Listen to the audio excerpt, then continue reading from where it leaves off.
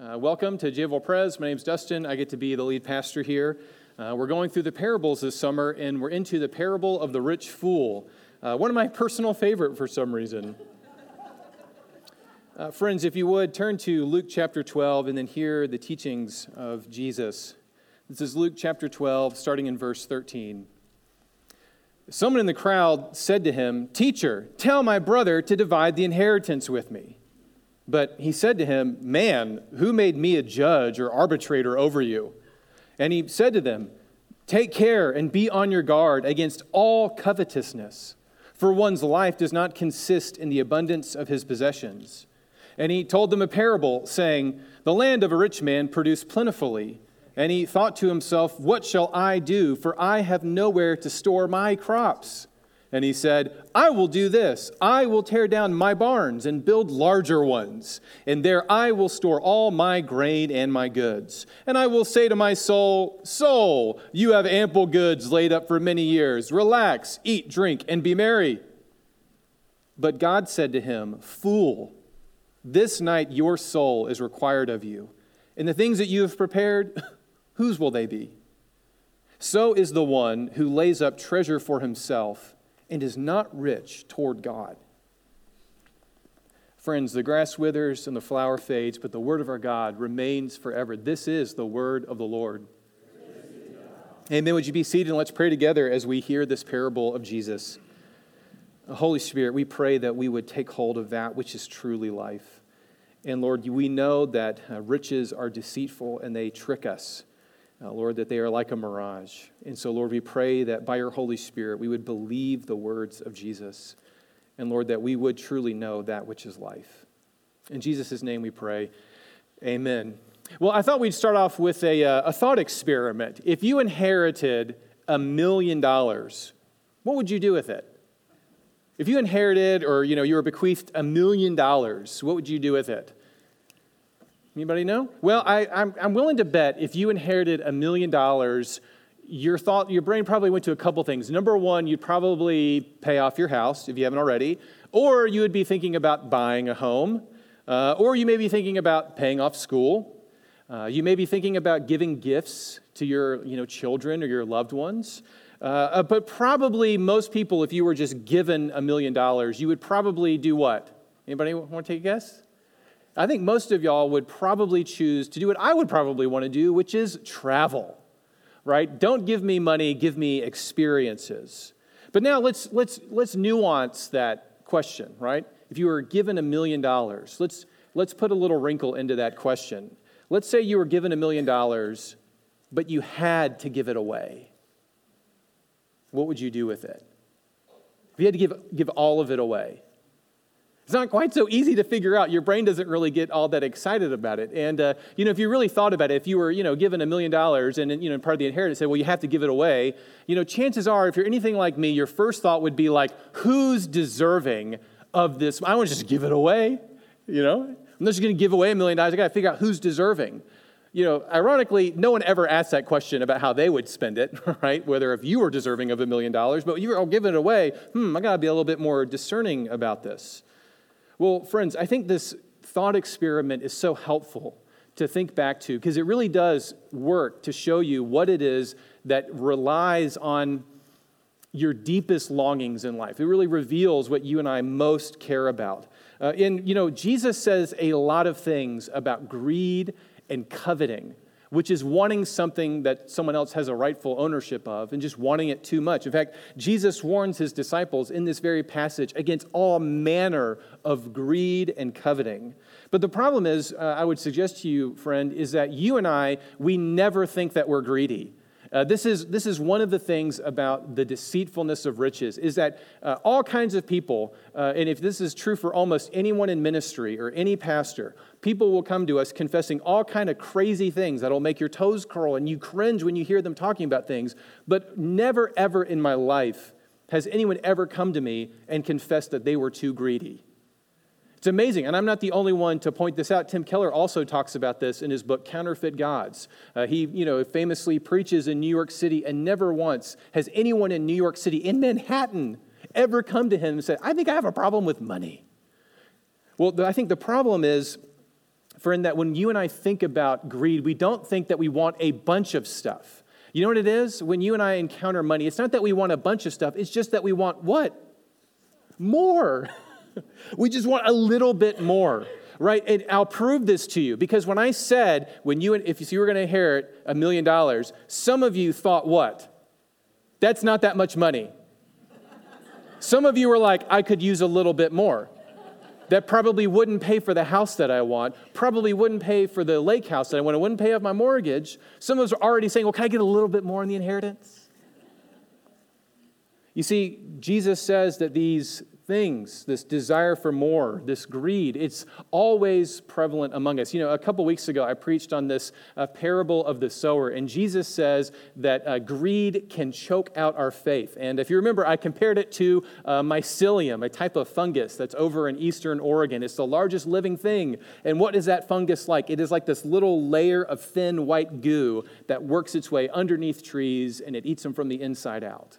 You see, friends, when we see our greed, we don't see the big things. What we see is we just want a little bit more. And you know the saying, birds of a feather do what? Flock together. Birds of a feather flock together. You know what that means? That means generally when you think about who has a lot of money, you look to people that you spend time with that are generally in your same category. And so you don't realize that you and I are fabulously wealthy on a global scale to compare ourselves to people living, around the world. Well, we think of our peer groups, our friends. We think, well, I could use just a little bit more than them. Or we may think that they have more than us, so I just want an incremental amount. This is part of the deceitfulness of riches. And nobody gets to this better than Calvin. And Calvin is my favorite theologian. And he points it out this way. If we can click to the slide. My slide isn't working. Jack, can we go to the Calvin slide? There we go. So this is my favorite theologian, Calvin and his buddy Hobbes. Hobbes is an economist, if you don't know that. But they're also cartoon characters. Sorry, this is Calvin from the cartoon. If you can't read that, Calvin is, talking to his imaginary best friend, Hobbes. Are y'all old enough to know who Calvin and Hobbes are? I realize this is dating me on some level. Some of you know who this is. But Calvin is walking, and he's talking to his imaginary best friend, Hobbes, the tiger, and he says this very profound statement: getting is better than having. When you get something, it's new and exciting. But when you have something, you take it for granted and it's boring. And then he says what? That's why you always need to get new things. See? When you get something, it's new, exciting. When you have something, you take it for granted. But then, Hobbes points out, but everything you get turns into something you have. He says, but that's why you always need to get new things. How much is enough? How much is enough? How much would enough be in your mind for money? How much? Or how many experiences? Just a little bit more. Friends, what I want to suggest to you is that riches are like a mirage. Have you ever seen a mirage on the end of a road? You ever been on a road trip and you've seen a mirage? Right? It's just out of your reach. And when you get there, it does what? It vanishes. And then you do what? You see the next mirage further down the road, right? The Bible says it this way. It says, do not toil to acquire wealth. Be discerning enough to decease. When your eyes light on it, it's gone. For suddenly it sprouts wings, flying like an eagle toward heaven. The Bible's full of warnings like this. Ecclesiastes 5 says, he who loves money will not be satisfied with money, and he who loves wealth with his income. Did you catch that? Ecclesiastes says, he who loves money will not be satisfied with money. Friends, what I want to suggest to you is that greed and coveting is an insatiable desire that can't be removed from your heart. It's part and parcel with the world that you and I live in. It can't be removed. It can only be replaced with something better. So let's look down at this parable, right? Jesus is giving us a series of parables all throughout the Gospel of Luke and throughout his teachings. And really, what are these parables all getting at? Well, they're getting at that which is truly life. Look at chapter 12, verse 13. Jesus is talking, and someone interrupts him in verse 13. Someone bursts through the crowd, and they yell out, "Teacher, tell my brother to divide the inheritance with me." And how does Jesus respond to that statement? Hey, Jesus, I have a family dispute I need you to settle. And how does Jesus respond? He says, man, which is not a very polite way of speaking to somebody. He does not call him brother. He doesn't call him friend. He says, man. We may say, Mister, buddy, back off. He says, man, who made me a judge or arbitrator over you? And then Jesus turns away from this man, and he turns to his disciples. He turns to all of the people that are around him, and he gives them this incredible statement. He says, take care and be on your guard against all covetousness. For one's life does not consist in the abundance of his possessions. You see, friends, already we are at the point of discipleship where you have to realize that you and I have not arrived. Part and parcel of being a disciple of Jesus means on some profound level you acknowledge to yourself and before the Lord that you have not arrived. You and I, we have much to go. We are on a path with Jesus. We are following the way of the cross. We are trying to catch the rhythm of the kingdom of God, but we haven't arrived yet because there's a part of us that is going to always be deceived. And if you don't think you're deceived, that's the first sign that you are deceived. And you know how you can be deceived? It's by riches and just wanting a little bit more. You say, I don't want a big thing. I just want a little bit more. I just want to get to that mirage on the end of the road. But Jesus looks to people like you and me, and he says what? Take care. Be on the lookout. Be on the lookout. And do you think in your heart, I don't have to do that. I'm not worried about it. That's not me. Other people, yes, they're greedy. They struggle with wanting more. Me, no. But friends, part and parcel of being a disciple is hearing the words of Jesus. And when he says, take care, be on guard, guard yourself against all kinds of greed, there's a sense that we have to believe that he really is speaking to us, that this affects me just as much as it affects you, just as much as it affected the whole group of disciples that Jesus is talking to. So what is Jesus' teaching around this? Well, we could keep going through the rest of the Bible and all the teachings about greed, but really Jesus is going to start with a parable. Look at verse 16 with me. He says, and he told them a parable saying, and he goes on and he tells a parable. But before he jumps into the parable, did you notice what Jesus says to the man in verse 14? He says, man, who made me a judge or arbitrator over you? I think the first step of a disciple is to really step back and ask yourself, who is Jesus, right? What did he come to do? And when he says that I am prone to all manners of greed, do I believe that or not? Or do I have some other sort of idea of what I think Jesus should be? Well, this guy seems to think that Jesus should be like any other good rabbi and determine a family dispute. Right? There's a question about the inheritance. And does this guy want Jesus to be sort of a impartial mediator? Is that what he's asking him to do? What does he say? Tell my brother to divide the inheritance with me, right? He wants Jesus to take his side. But is that really what Jesus is interested in doing? Well, he says, who made me a judge or arbitrator over you? And I guess, friends, what I realize, and I hope you see this in this story, is that oftentimes you and I, we don't always know the proper way to approach Jesus. Sometimes we think Jesus is here to solve all of our life problems. Sometimes we think Jesus is here to make us happy, to make us healthy and wealthy and prosper. And we may think that Jesus wants to settle this kind of dispute, but is that really how Jesus responds to this guy? The amazing thing is Jesus does respond to him. He does give him an answer, but he goes to the very heart of the man. He says, you want me to settle this family dispute between you and your brother? At the root of it is all manner of greed. Deal with that.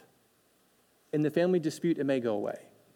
He actually does address the man's question, but not the way that the man wants it. So the first thing, you have to step back and ask yourself is, are you coming to Jesus as he presents himself, as the author of life, that when he says, take care, be on the lookout, you believe, you think about it, you take it more seriously? Or do you think Jesus is just here to sort of settle your, minor disputes in life? That he's here to sort of, give you, your best life now, to answer the small questions in life? Well, Jesus goes to the very heart of it. And he says there's a thin layer of mycelium that can choke out your faith if you don't see it. So let's go into the parable. He's going to call this guy a fool, which is kind of shocking because normally we think of Jesus as nice. And yet in this story, he calls this guy a fool. In fact, God calls him a fool. So anytime God calls somebody a fool, our ears should prick up a little bit because Nobody wants to be a fool. Whether you are formally educated or whether you are, trained in a trade, nobody wants to be foolish. It's amazing. Even kids don't want to be treated like fools. Nobody wants to be a fool. So when God calls somebody a fool, there's a sense that you and I should listen up. So what is it about this man that is foolish? Well, let's look at the parable. Look at verse 16. He says, "The land of a rich man produced plentifully. And he thought to himself, 'What shall I do? For I have nowhere to store my crops.' And he said, 'I will do this. I'll tear down my barns and build larger ones, and there I will store all my grain and my goods. And I will say to my soul, Soul, you have ample goods laid up for many years. Relax, eat, drink, and be merry.' But God said to him, 'Fool, this night your soul is required of you. And the things you have prepared, whose will they be?'" So what makes this man foolish? What makes this man foolish? Isn't that interesting? Because if you were listening to this story, you'd probably think, well, actually, I think that guy's pretty smart. I think he kind of figured out what life is because he had a whole bunch of extra stuff. And you know what he did? He was like, I'm going to save it so that I can live out Ecclesiastes, eat, drink, and be merry. Did you notice the guy even has a life verse? Eat, drink, and be merry. He's pulling that from the Old Testament. Now, he's wildly misunderstanding that statement, but he has a life verse. And he does exactly probably what you and I would do if we hit the jackpot. We would figure out what I can do to build more so that I can take care of myself and relax for the rest of my life. But friends, these are the very teeth of the story. This is the surprise of the story. Because the person that you and I think sounds really wise, really shrewd, a good businessman, actually in the eyes of God is poor and naked. And he's got nothing. So what makes this guy foolish? If I said, hey, I hit the jackpot, you know what I decided to do? Closed all my bank accounts, opened a bunch more, and I made a big investment portfolio. Most of you would be patting me on the back, right? Maybe envying me a little bit, but most of the people would say that's exactly what you should do in life. Retire early, relax, eat, drink, and be merry. And yet, God says, fool, this very night, your life is required of you. So what makes this man foolish? That you should be asking that. Why is this guy foolish? Because I would think he's smart. In the eyes of the world, this guy figured it out. So what makes him foolish? Well, I think there's a couple of things that make him foolish. Number one, he's foolish about his source of success. What's the cause of the abundance? What does Jesus say the cause of the abundance is? If you look in the parable, what does he say? Look at verse 16. What causes the abundance? The land of the rich man produces abundantly. He attributes this apparently to himself. This guy is totally self-centered. If you didn't hear it when I read it, notice how many times this guy refers to himself. He thought to himself, verse 17, you can underline this in your Bible, just notice how many times he refers to himself. What shall I do? For I have nowhere to store what? My crops. And he said, I will do this. I will tear down my barns and build larger ones, and I will store all of my grain and my goods, and I will say to my soul. You see, this guy has a totally inward bent to his life. That's famously how Martin Luther described sin. It's the inward bent of the heart.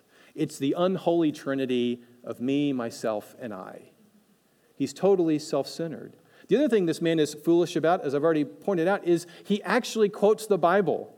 Isn't this amazing? He actually has a Bible verse that he puts on the back of his, car on a bumper sticker. Maybe he has a tattoo of it, and it says, eat, drink, and be merry, right? That's said multiple times in the book of Ecclesiastes, right? And so in his mind, he's actually, making some kind of reference to a vague idea of God, right? So he has some kind of, he's baptized his greed somehow by slapping a Bible verse on it.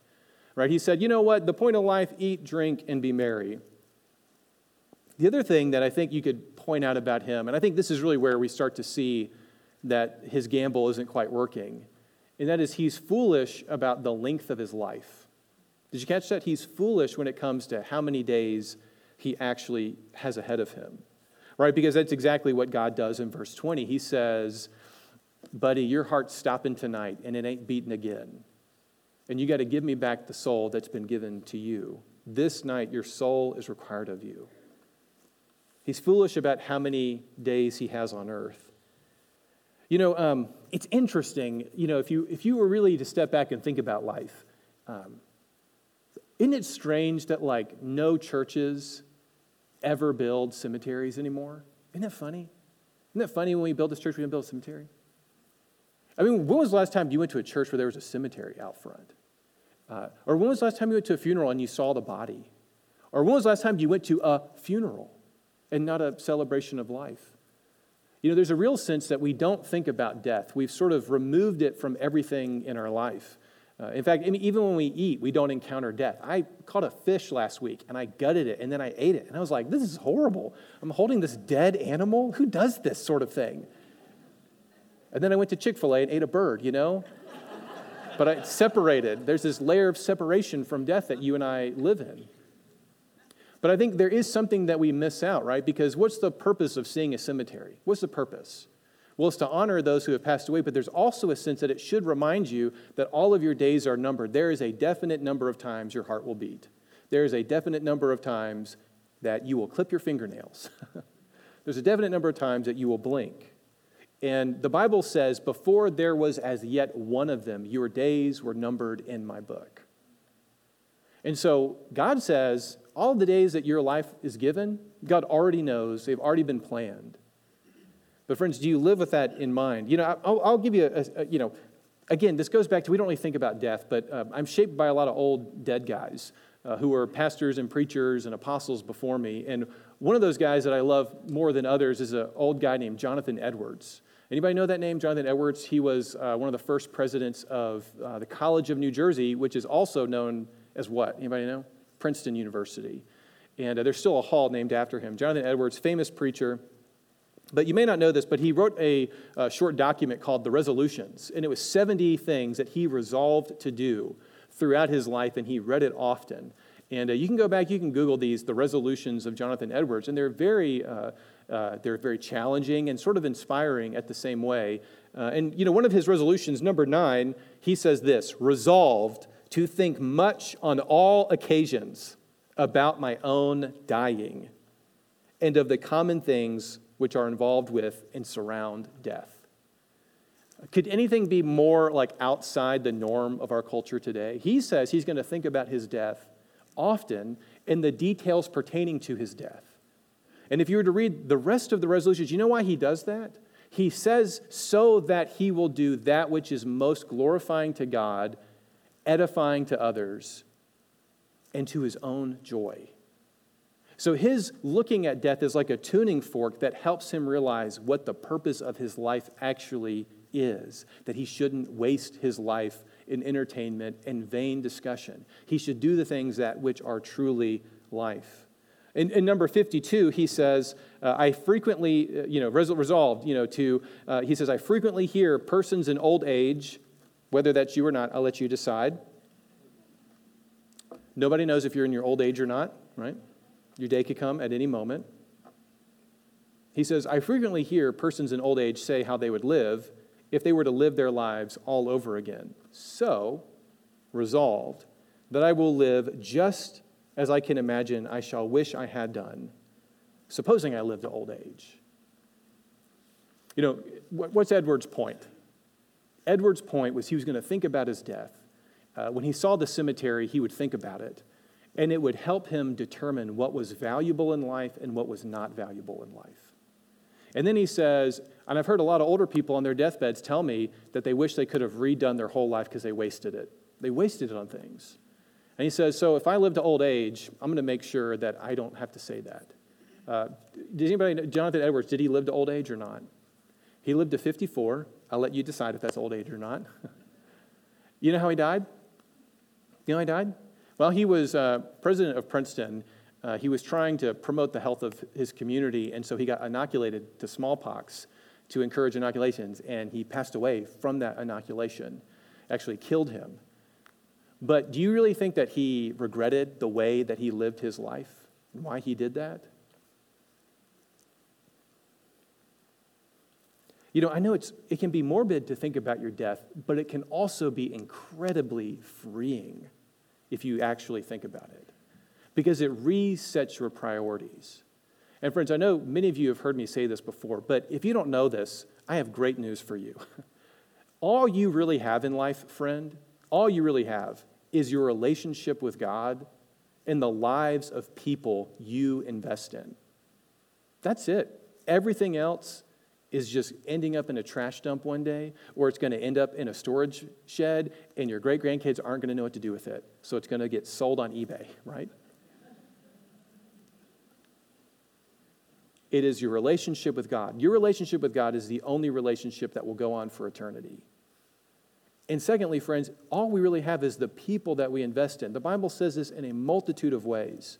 It says, what's the most important commandment? What? To love God with all of your heart, soul, mind, and strength, and to love your neighbor as yourself, to invest in the people around you. That's what you have. Why is this guy foolish? He's foolish because there is a whole world that he doesn't even think about. What else could you do? If you inherited a vast sum of money, what else could you do with it? He says, I'm going to store it up for myself so I can eat, drink, and be merry. What else could you do? Well, Jesus goes on and he actually gives an answer to that. Let's see if you can find it. This is Luke chapter 12, same chapter, same context. Look at verse 32. Jesus has just gotten done saying, don't be anxious about your life because you can't add anything to it. And he says in verse 32, fear not, little flock. It is your Father's good pleasure to give you the kingdom. Therefore, do what? Sell your possessions and give to the needy. Provide yourselves with money bags that do not grow old, with a treasure in the heavens that does not fail, where no thief approaches and no moth destroys. For where your treasure is, there will your heart be also. John Chrysostom, this pastor that lived in the 300s, when he was preaching on this passage, you know what he said? He said, the stomachs of the poor are better barns than the high walls that this man built. What does Jesus say? Jesus says there is a different way of living. There is a kingdom, not of me, myself, and I, not the kingdom of me, but there's a kingdom of God. And that we don't get anxious and we don't get caught up yearning for the next mirage of the things because we understand that it's a mirage. Instead of being rich in this world, we strive to be rich towards God. And one of the primary ways Jesus says that you and I do that is we loosen our grip on the money and the things that we have, and instead of receiving and getting and buying more, we do what? We sell our possessions and we give to the needy. This man can't even fathom a life like that. For him, it's me, myself, and I. The Trinity that he worships is me, myself, and I. This is kind of a deep thought, so just go there with me, okay? Just go there with me, if you will. Entertain your pastor. Love me by listening to me for a second. Are you a self or are you a soul? When you think about who you are, do you think I'm a self or do you think you're a soul? And friends, there's a big difference in how you answer that question. When I Googled this, because when I don't pray and I need information, I go to Google. Google is like the craziest therapist doctor. Do you realize that? Like the things you tell Google, like what is this weird thing on my toe? You would never say to any other human. Google is where we're the most honest, right? In a lot of ways. The things you Google, Lord have mercy, right? This week, I wanted to see, you know how you can see what other people search by the first word? You know how you search your name and then you type your name and you see what other people said about you? You ever done that?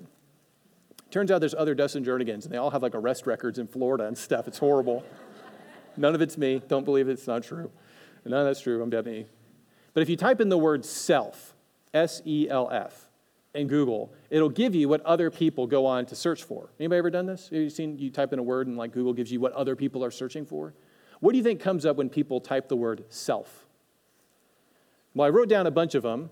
Self-love was number one. Self-love. Self-actualization.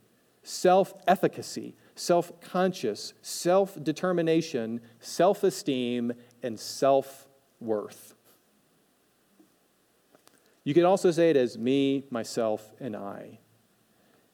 But friends, I'm not doubting knowing yourself and all the stuff that it's talking about. But this is something Eugene Peterson, the guy who made the Message translation, he was a small town pastor for his whole ministry at a little Presbyterian church in Maryland. And yet he's one of the best-selling Christian authors. And in a book called Christ Plays in 10,000 Places, he makes this observation. He says, in our current culture, soul has given way to self as the term of choice to designate who and what we are. Self is the soul minus God. Self is what is left of soul, with all transcendence and intimacy squeezed out. The self with no reference to God or others. You know, one way to translate this is he says to himself, self, you got everything you need. He has no sense of transcendence. He thinks he's gotten all of this on his own. He doesn't see that God has given him everything, even the breath in his lungs. And he can't conceptualize a world where other people have a claim to what he owns, that the poor have a claim to what he has, that he owes people a debt of love, which is meant to be played out in real ways. He has no sense of intimacy, no sense of social responsibility, no sense of brotherly love, and he has no sense of transcendence. He has squeezed everything of his soul out, and he's just a self. So, friend, which are you? I would suggest to you that at a profound level, to be wise in this age, friend, you have to recognize that you are a soul. You are a soul. What does God say to this man? Fool, this night your soul is required of you. That, friends, you and I will give an accounting, that our souls are on loan, that if you are a soul, on some level, you are also a steward. You don't have a claim to it. It has been lent to you by the Lord. I mean, that's the real big leap that Christians make with money, right? Hopefully you've made that leap, that you don't see your money as yours. You see it as ultimately whose? It's the Lord's. And you and I are meant to be stewards of that which is already his, which is why we're generous to others and why we're generous to the poor, because we recognize that everything we have comes from the Father of lights, from whom all good things flow. Friends, as I finish up, I just want to suggest to you that discipleship, following Jesus, we don't arrive. It's a journey. It's a journey, and there are mirages always on this path. And we can get sidetracked by the mirages of more. And it affects every one of us, myself included. But friends, part and parcel of being a disciple is listening to the voice of Jesus. You know what Jesus says? He says, take hold of that which is truly life. Don't worry about what you'll eat or what you will drink. Don't focus on this life. Instead, focus on the next life. The way that Jesus says it in this parable, he says, don't focus so much on being rich in this life. Be rich in the eyes of God. You know, I'll finish up with this. Looking into my own heart, which is a terrifying prospect, because when I look in my heart, all I see is more. And it's like a leaky faucet that you can't stop. And friends, what I would suggest to you is that you don't stop the desire for more and more. And Jesus will say you don't stop it. The only way to really change the direction of your life is to replace it with something better. Maybe you've heard me say this before, but if I said, don't think about the red apple in my hand, don't picture a red apple, what are you thinking about? A red apple. But I told you not to. Don't think about more. Don't think about that. How do you stop thinking about it? You have to imagine a what? An orange in this hand. You have to give yourself something else to strive and to look for. And friend, for the Christian, you know what that is? It's the gospel of Jesus Christ. When Paul's trying to explain the gospel, I love the way he says it in 2 Corinthians. He says this, for you know the grace of Jesus Christ, that though he was rich, yet for your sake he became poor, so that you by his poverty might become rich. You see what Paul's getting at? He's using money as a metaphor. God left the riches of heaven, the riches and the glory of heaven, and he became poor so that you and I would inherit everything, that one day God will give us the kingdom of God. And he says that changed, that Jesus was stripped of everything, that he took the punishment of our sins, that he left the glory of heaven, and he became a poor man so that you and I could be reconciled to God and take hold of that which is truly life. He says because that's true, it changes you from the inside out, and it loosens the grip. And you know what else it does? It replaces your love. In Luke chapter 12, Jesus says it this way. He says, don't seek after the things of this life. Don't seek after good clothes and money and life and experiences. Don't seek after the more. You know what Jesus is saying? He's saying, don't look for the red apple. Instead, seek his kingdom. You see, the kingdom of God is that thing that replaces it. Friends, he who has ears to hear, let him hear. Let's pray. Father, thank you that your gospel teaches us that which is truly life. And Father, we confess that so much our hearts are prone to wander and strive for more and more. Father, I pray that you would give us the eyes of faith to see that these things are a mirage. And Lord, I pray that our hearts would be stirred and our affections would be stirred so that we would desire your kingdom, desire to be generous to the poor, generous to others, more than we desire to accumulate things for ourselves. Father, I pray that the things of this world would be like dust and wood dust in our mouth, that we would see that it is not life. And Lord, that we would see that your life and your kingdom is better than anything. Father, we pray this morning for those who can't be with us, for those who are suffering in this life. We think of all of the people, all of our friends, those around the world that are still suffering from COVID. Lord, we pray that you would preserve their lives and have mercy on each one of them. And Lord, give them courage and peace. Lord, we pray for Paul Deller and for Randy, for Bryce and Phoebe Alstad, and for Lynn Toombs. Father, meet them by your Spirit even now. Encourage them for the days ahead. Give them endurance. Father, we pray for a sister church in our community Bible fellowship. Lord, we pray that you would be with that church for blessing. And Lord, we pray that they would truly see that which is truly life. Father, we pray for our Stephen ministry.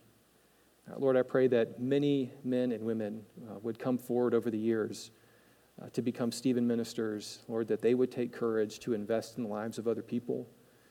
And Father, I pray that they would trust not in themselves, but in your Holy Spirit who is at work within them. And so, Lord, we pray a blessing over that ministry. And Lord, we pray that you would loosen our grip on this life and invest in the eternal one. We ask that in Jesus' name. Amen.